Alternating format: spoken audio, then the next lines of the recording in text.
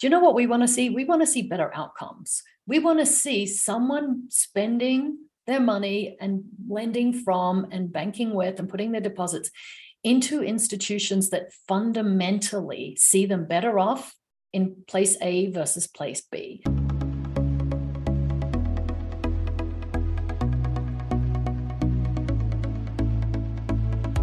You're listening to Banking on Digital Growth with James Robert Lay, a podcast that empowers financial brand marketing, sales, and leadership teams to maximize their digital growth potential by generating 10 times more loans and deposits. Today's episode is part of the Exponential Insights series, where James Robert Lay interviews the industry's top marketing, sales, and fintech leaders, sharing practical wisdom to exponentially elevate you and your team. Let's get into the show. Greetings and hello, I am James Robert Lay, and welcome to episode 229 of the Banking on Digital Growth podcast. Today's episode is part of the Exponential Insights series, and I'm excited to welcome not just one, but two guests to the show. Joining me today is Jane Barrett and Ann Legg. Jane is the Chief Advocacy Officer of MX and a longtime champion of financial strength. In fact, in her role at MX, Jane works with government, regulatory bodies, financial institutions, and industry groups to ensure people have secure access to their financial data to improve their financial outcomes. Ann is the founder of Thrive Strategic Services and an award-winning, internationally recognized credit union leader who is leading change via the development of data transformation strategies. She is also the author of Big Data, Big Climb, and you can catch a conversation that I had with Ann going all the way back to episode 23, Why Chaotic Times Call for Human-Centered Design. I'm looking forward to today's conversation with Jane and Ann because we're going to be demystifying what open banking, open finance, open data is, while also exploring some of the biggest opportunities available around open banking, open finance, open data for your financial brand to create, capture, or capitalize on. Welcome to the show, Jane and Ann. It is good to share time with you both today.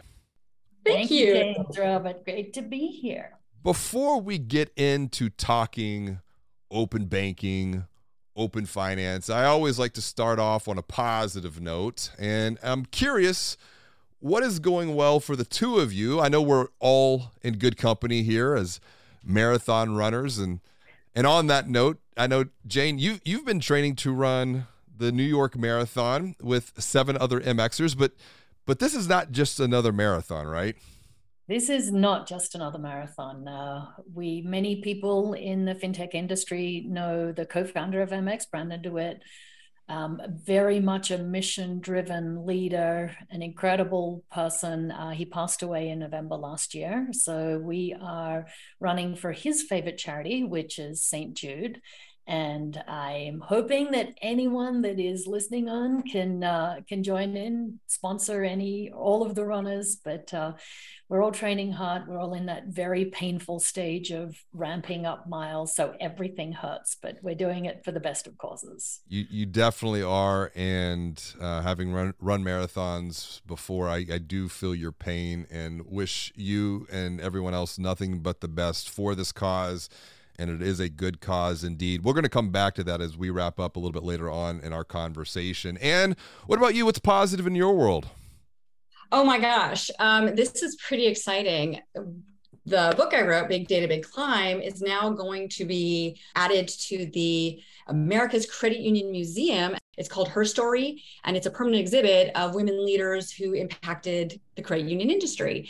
So it's like a little mind-blowing to think that the book I wrote turned into a textbook, turned into now a museum artifact, and I'm not going to say I'm pretty much over the moon over that. It's pretty cool. That's awesome. That is, and you have definitely had a tremendous journey, over the past couple of years. I'm so excited to see the progress that you have made around the book and all of the other work that you're doing around big data. And I think that's where, our conversation comes today, because when you think about open banking, when you think about open finance, these are two big strategic topics. They've been getting a lot more buzz throughout the industry. And I always want to set some context here for the dear listener to help them gain some clarity, because maybe they've heard the term or the terms open banking, open finance, but they might be a little bit confused. What is open banking? What is open finance, Jane? So it's far more simple than what it sounds, right? Data is a proxy for money, right? You don't have a pile of money at your bank anymore. All you have is ones and zeros in its data. And the idea of open banking, open data is just the idea that people should be able to access and share that data with wherever they want to put their data. Like, is it a budgeting app? Is it a loan application? Like the way that the industry grew up was that there was pretty much walls around data. You wanted to get to your money or get to your data, you had to fill in a form, go to a branch. And it was considered something that was pretty inaccessible. Now with modern technology and modern connectivity, it's actually a much safer way for people to access and share their data. Think about where we've come from.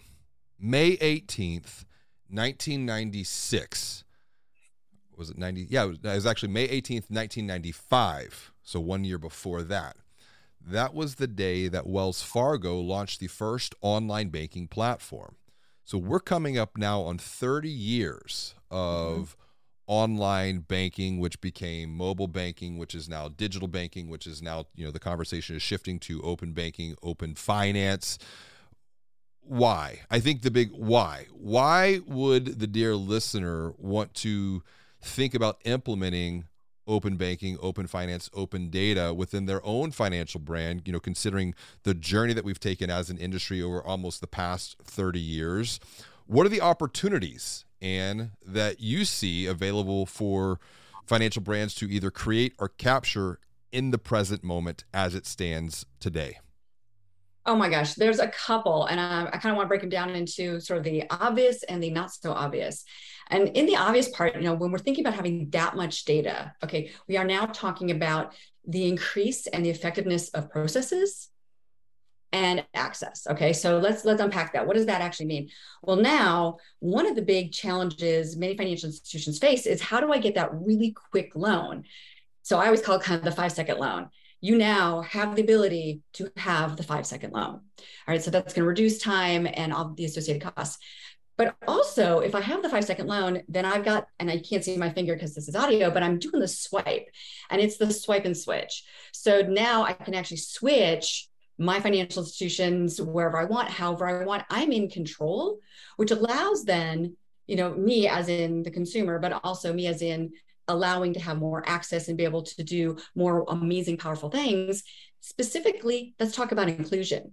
So you're going to be able to have additionally really rich data, sources to provide insights to be able to figure out, how are you going to widen the access of financial products and services to underserved markets? And then, of course, the final big reason that I can see from the real obvious list here is the to die for analytics. You're now going to be able to see 360 everything that's going on. You have the capability to, but you're also going to be able to look up and look down. And when you see that, for that first time, being able to get that much insight, kind of think of it from like a, NASA spaceship looking down on the earth, you're going to be able to build innovations. Now we're kind of getting to those non-obvious, benefits. New products and services, being able to understand the members' true financial health, not just in the spot they are right now and doing interventions and figuring out how to adjust, but helping them get to where they want to be. This is going to create all new levels of value. The value transactions are going to get very different. And then on top of that, you're now really looking at marketplace collaboration to fit scale and impact. I want to come back to a point and get your take on this, Jane, because Anne, you mentioned something, financial health, and being able to see things different than how we might have been able to see them before.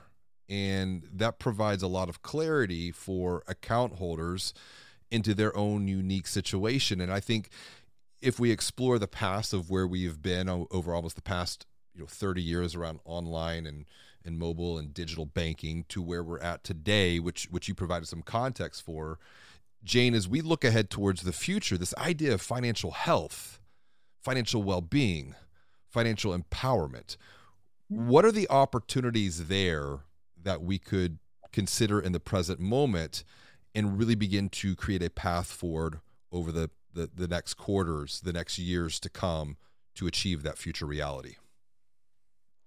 So that's a great question, simply because one thing we don't talk much about is the concept of data insecurity, right? If you're data insecure, it is a fundamental aspect of financial insecurity. You don't know how much money you owe. You don't know what interest rates you're paying. You can't see who's reaching into your bank account and pulling out a prepaid or a pre-authorized bill, right? If you don't have visibility, then you are, again, considered data insecure. So at that very first step, especially for members of credit unions that, maybe they've had great relationships in the past, but the financial landscape got so complicated. And I love that you pulled out the Wells Online Banking Foundation date. Mint, sort of the granddaddy of fintechs, that was founded in 2007, right? Yeah. So we're now going back, what's this? 15 years. And the way that data would be put into Mint was through screen scraping. Yep. Right? This was old technology where people would share their usernames and passwords, and that data would flow into Mint. Not ideal, not necessarily secure. People didn't have visibility to where their data was going, but people have been doing this for a long time.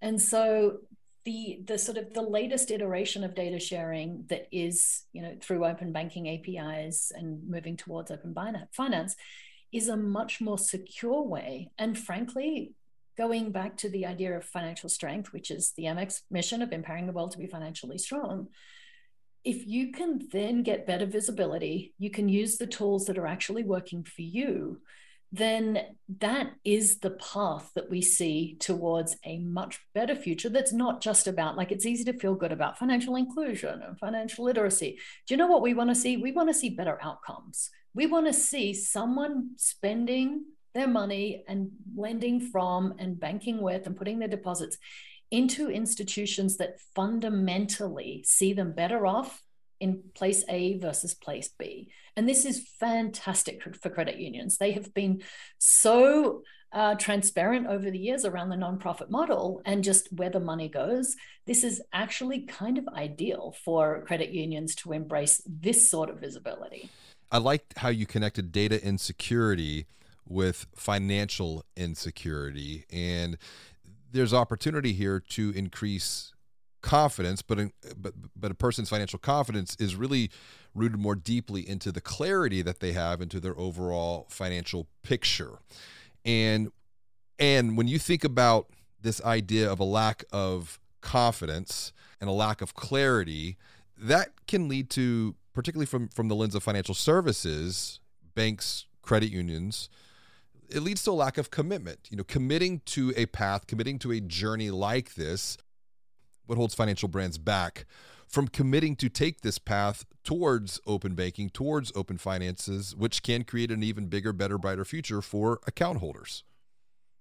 I think there's a couple things. I think kind of just to boil it down, I think really one of it is that proactive position of strategy, understanding that this is strategy. This is a strategic capability you're building and that it has many tentacles that goes through, right?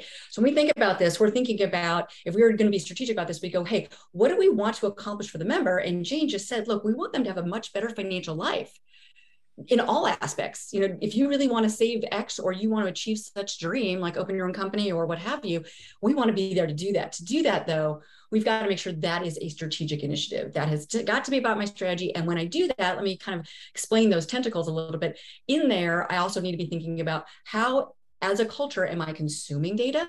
Where's my data confidence? How do I build in all of that gorgeous data capability? Because as I said, you're going to get these analytics that will give you such insights, but are you prepared for that? Do you have a roadmap and a pathway? So you've got to start out in that strategy first position, and then you've got to be able to prioritize what you can do with what you have. And most importantly, how are you going to partner to be able to do this in that beautiful, collaborative way to, as you said, make this better, improve their lives, and do this. This is an enterprise play. Yes. And this is the members' end state that you're looking for. Digital growth is a journey from good to great, but sometimes this journey can feel confusing, frustrating, and overwhelming. The good news is you don't have to take this journey alone, because now you can join a community of growth-minded marketing and sales leaders from financial brands and fintechs who are all learning, collaborating, and growing together. Visit digitalgrowth.com/insider to learn more about how you can join the Digital Growth Insider community to maximize your future digital growth potential. Now, back to the show. This idea of business strategy, it has come up in a couple of conversations with financial brands that are in the Banking on Digital Growth training and coaching program, that they're starting to, for lack of a better word, see the light. They're connecting the dots that this is not just something that we pass off to technology, because back to your point, Ann, when you have that strategic roadmap, that provides clarity and a path forward beyond the present state.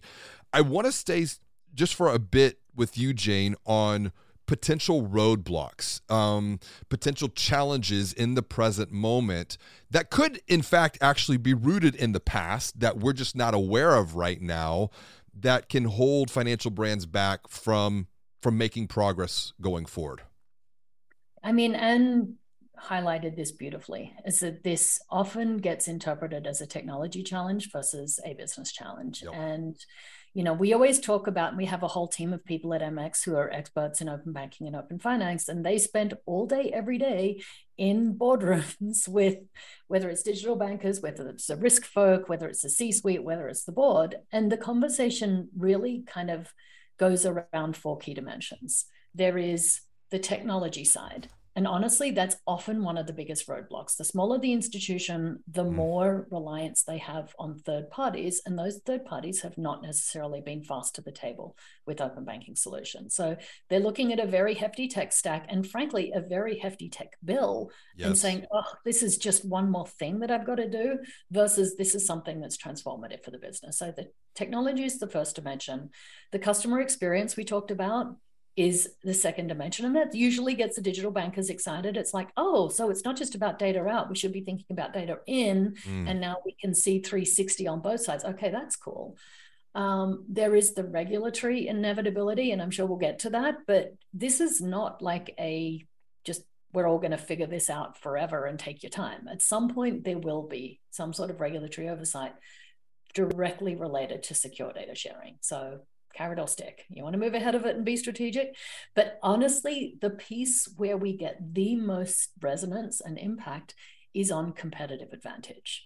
If you have an old screen scraped methodology of, you don't even, like, all you know is that there's a ton of pressure on your system because all these bots are coming in and screen scraping you because your customers or members are sharing their data, that is not, like, that's 5% of it. Where the competitive advantage is, as Anne said, in insights that you can see what's going on with your customers.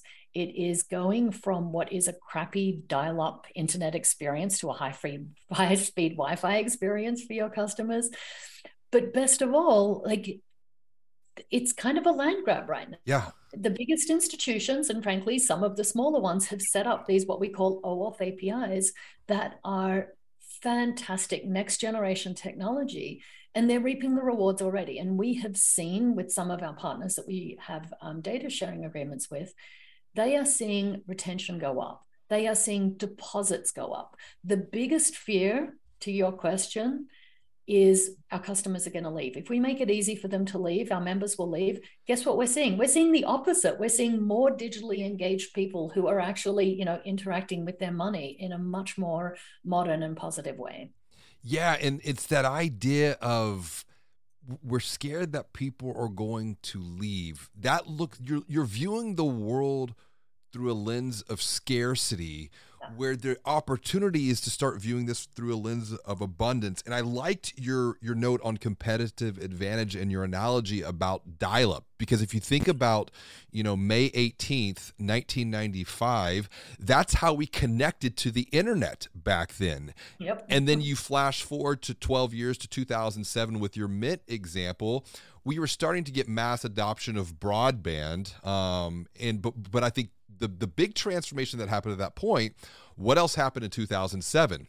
Steve Jobs walked onto the stage and he launched the iPhone. So now that was really the year that money became mobile.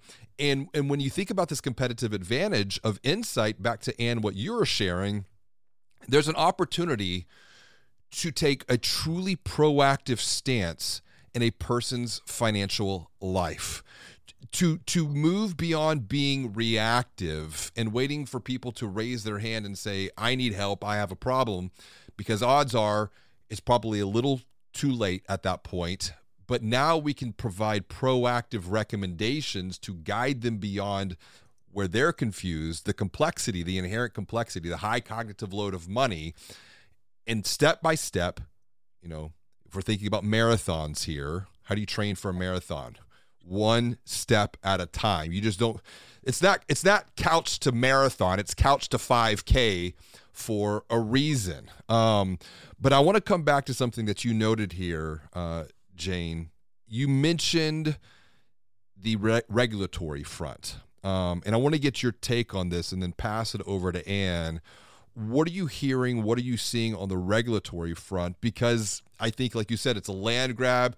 I kind of feel like, 94, 95 was Web 1.0. 2007 was Web 2.0. We're on the precipice now of Web 3.0. It's all everything's kind of like coming together at a certain point in time. But then there's this regulatory front that we have to be thinking about in financial services. What's your take on that, Jane?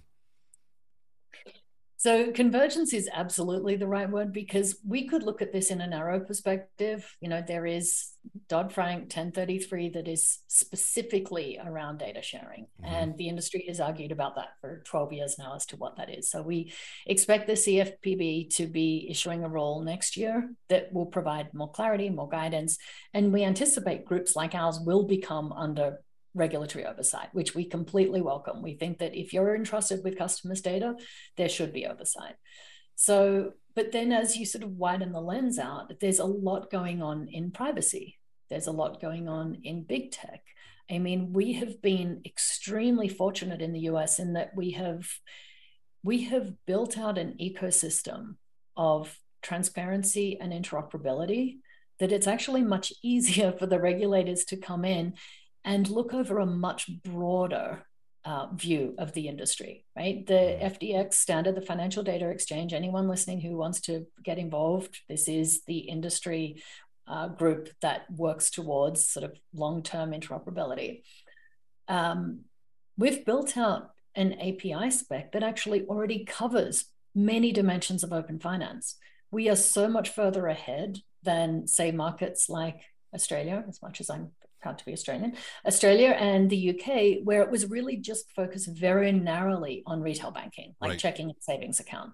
So we've gone all the way up to rewards points and investments accounts and like way broader view of how data can be shared.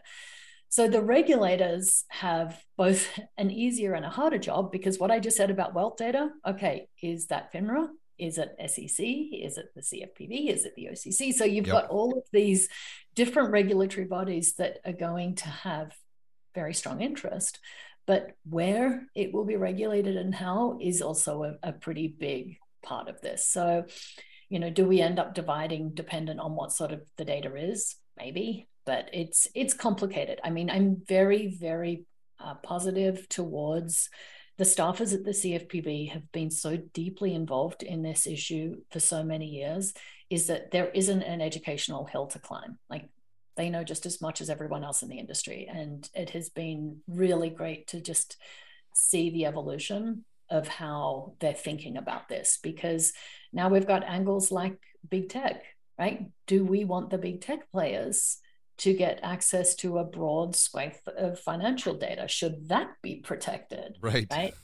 So there's a lot of nuance in this that the regulators are contemplating, and we assume bringing into rules that are coming at us fast. Yeah, and on that note, like you said, there's so many different regulatory bodies that are in motion when it comes to financial services. Maybe there's a collaborative opportunity there as well. I do know that there's a collaborative opportunity when it comes to fintech and incumbent or traditional financial brands to collaborate together. Once again, looking at this from a view of abundance and collaboration, not of scarcity and competition. What are you seeing and hearing on this through your work, Anne? Yeah, it's funny because Jane, you just said in like very few words, you just laid out this gorgeous, beautiful tapestry. And it is a tapestry because it's not where I just am looking at one icon. There is a lot going on in this beautiful tapestry. And unfortunately, we're not exactly sure where it's all going to land. We are certain that there are going to be three things that we have to focus on to engage this. And the first one, you just said, data security. Well, credit unions are definitely focused on that and should be if they're not already on that. Second one is data privacy. Same thing. They're already doing this. The next piece, as you talked about the screen scraping, is where does the technology stand? If we look at pretty much the other standard out there that's been regulation, as you pointed out, was UK. UK started really open banking regulation, again, in that narrow lens in 2018. And the UK government is now saying that they expect to have, I think it's 60% of all of their banking consumers to be using open banking by next year, right? So if we look at that and we can see, wow, there's a lot of proof points in there, specifically around the loan processing, the speed of processing, the accuracy, the efficiency, the approval. We look at that and we say, okay, these are proof points. We know here in the United States, if we want to move forward on that, we've got to take care of the big three there, the data security, privacy, and where we are with technology. We know we've got the two. We've been working on them for a long time. Technology is where we get that collaborative partnership. That's where we're looking at our ecosystem. That's where we're saying, hey, how do we collaboratively and cooperatively bring all these elements together, because that's where we're going to have that beautiful scale and impact. We can't do this alone. And if we're thinking we're doing this alone, we're very foolhardy.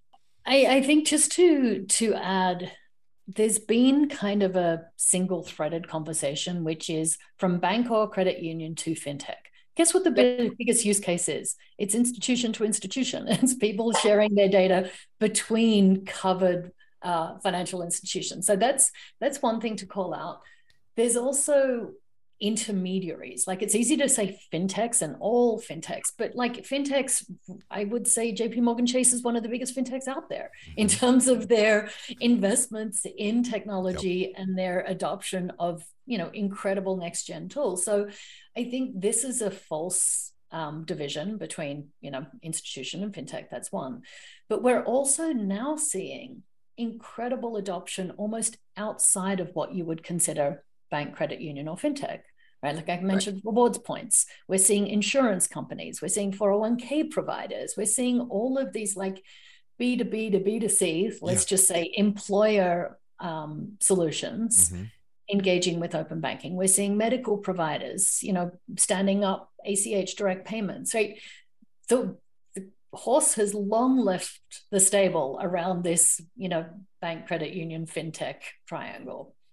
Yeah, it's a great point. And it opens up the entire ecosystem to where it's not just a bank, it's not just a credit union, it's not just a fintech. I think about Lyft, for example. They offer banking services to their drivers. And I think we're going to see more and more, and it's been a big conversation on the podcast around the idea of quote unquote niche banking, and how retail brands could, possibly open up banking. And I forgot what it was, a big fashion house. And I don't know, it might've been Gucci. I forget who it was, but someone had posted something on LinkedIn, essentially that, Gucci could easily, pull in over $1 billion worth of deposits if they were to not just do the traditional credit card play, but then they start taking deposits. And then you're like, well, why would Gucci have any interest in doing that? Brand affinity. And then you're getting to the whole Web 3.0 conversation of how does this all play out into other intangibles like NFTs and the metaverse. And I don't want to go down that rabbit hole, but it's just, I think these are the things that we should be thinking about, because I think brand affinity will play a lot into where we end up, quote unquote, putting our money. But back to your point to start this conversation, that's just ones and zeros. Money is now data. It's ones and zeros. And I get this question a lot because we've talked about Like, what is this idea of open banking, open finance, open data? We've talked about why it's important to really be thinking and considering, not just from a technology sense, but really from a business strategy. The question that I get a lot through the training and coaching I do is, that's great. Where do we get started? Because now it's like, I see the opportunities. What do I do next? So for the dear listener, Jane, where can financial brands get started with this, very practically speaking? Yeah. So again, there are a number of experts out there, and we would strongly recommend that people don't start at step one, right? We're just going to contemplate and learn everything we can and talk about everything, because then it will be a multiple year journey. So we have done, and I mean, we've done an open banking readiness assessment, which is on our website. Like, that is a great way just to ask, what are the questions? Often it is, and we've seen institutions go from zero to actually very active in a short amount of time, because they've done the core things. Who's in charge? Let's assign some resource. Let's assign some budget. Let's make sure this is on our strategic roadmap, not just the technology roadmap. And then look at what the options are. I think there's quite a few places jumping in going, oh, such and such has a solution, let's just implement that. When the options are, I mean, there's always the do nothing option and wait for the regulation. We do not recommend that. There are interim options. And one of the ways that we engage with a lot of both our customers and other institutions out there is that we will whitelist IPs. You're not ready yet. You really only have to whitelist the IPs of, say, 5-6 companies out there, and you're going to get 90% of your traffic. And now you're going to understand, at least at the top level, it's going to Intuit, it's going to MX, it's going to Yodlee, right? So you've got this, okay, now we've kind of started to size it. And then you look at the API, right, itself. So are you going to build it from scratch? Many companies have. You don't need to do that anymore, right? We have a product called MX Access that basically it gets institutions 80 to 90% of the way there. But this is on you, right? It's still for you as an institution to manage your onboarding and your legals and things, but you don't need to build it from scratch, right? So, and there's other solutions out there that will get you, again, further past step zero, but really looking at them as alternatives. I mean, obviously we're biased towards it, but we think that institutions should be the one holding the keys to the kingdom. We don't think this should be something you outsource. Yeah, you mentioned business strategy once again in your thoughts, but as you're talking through, I also think there's a bit of a cultural transformation that there's an opportunity here for cultural transformation, I should say, because you mentioned you could build it, you could buy it, you could partner on this now, and you touched on the 80%. Because I think in financial services, historically, it's like we feel like we have to get to the 100% before we're ready to launch it. But that's where this idea of iteration comes into play. We want to pilot. We want to get things out. We want to test. We want to learn. We want to optimize. And that does require a bit of cultural transformation when we think about where we've been, coming back to that 1994 example to today. We can get stuck. It's like, okay, I'm with you, Jane, but how are we going to do this? And I think it's when we think how, we're already limiting our potential future growth. When in this highly connected digital world, the opportunity is to think who do we need to collaborate with, because the who becomes the how. And there's a fantastic book by Dr. Benjamin Hardy, organizational psychologist, and Dan Sullivan called Who, Not How, which was written from an entrepreneurial lens. But I think that same concept of thinking who before how makes a tremendous amount of sense to make this all reality going forward. What's your take on this, Ann? This idea of thinking who before the how when it comes to open banking, open finance, open data as a path forward? Absolutely. And I'd like to kind of pull in several threads here and bring them together. specifically from like the credit union space, they're looking and always have looked at, and should be if they aren't, that member centric lens, right? What are we doing for the member? How are we doing this? And obviously in banking, it's from that user. This is exactly the lens that you need to be thinking about, which is what's the friction your end user has doing business with you. That's something you're already focusing on. So bringing in that, hey, how do I shift culture? Hey, let's take on something you're already looking. When I look and see what is that friction that my member or my user has, my customer has, it's going to be around process. So when I'm looking at that, I need to say, well, what do I do and how do I fix process? And I'm now bringing in the thread of how do I need to make this laser focused? How do I make this very incremental?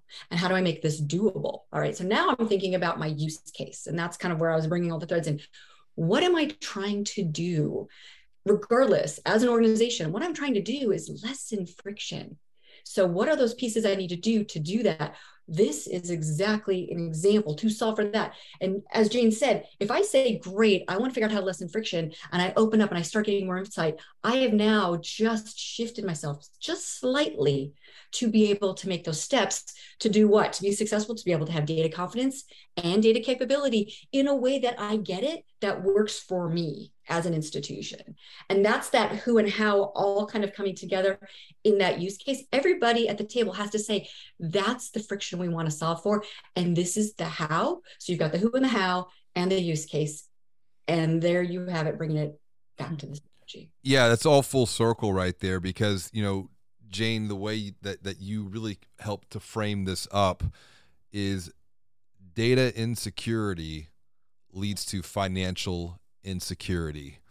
And as financial brands, if we're truly wanting to guide people beyond the financial stress of today that they're feeling, that's taking a toll on their health, their relationship, their overall sense of well-being, and get them to a bigger, better, brighter future, back to your point, and it's about increasing the data confidence that we have to connect it all back together, to reduce friction, which, Jane, you mentioned your 4 tenets of technology, of CX, of regulatory, and then also competitive advantage.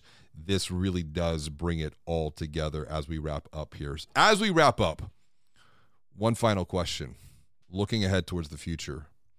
What are you feeling most hopeful, excited, and optimistic about?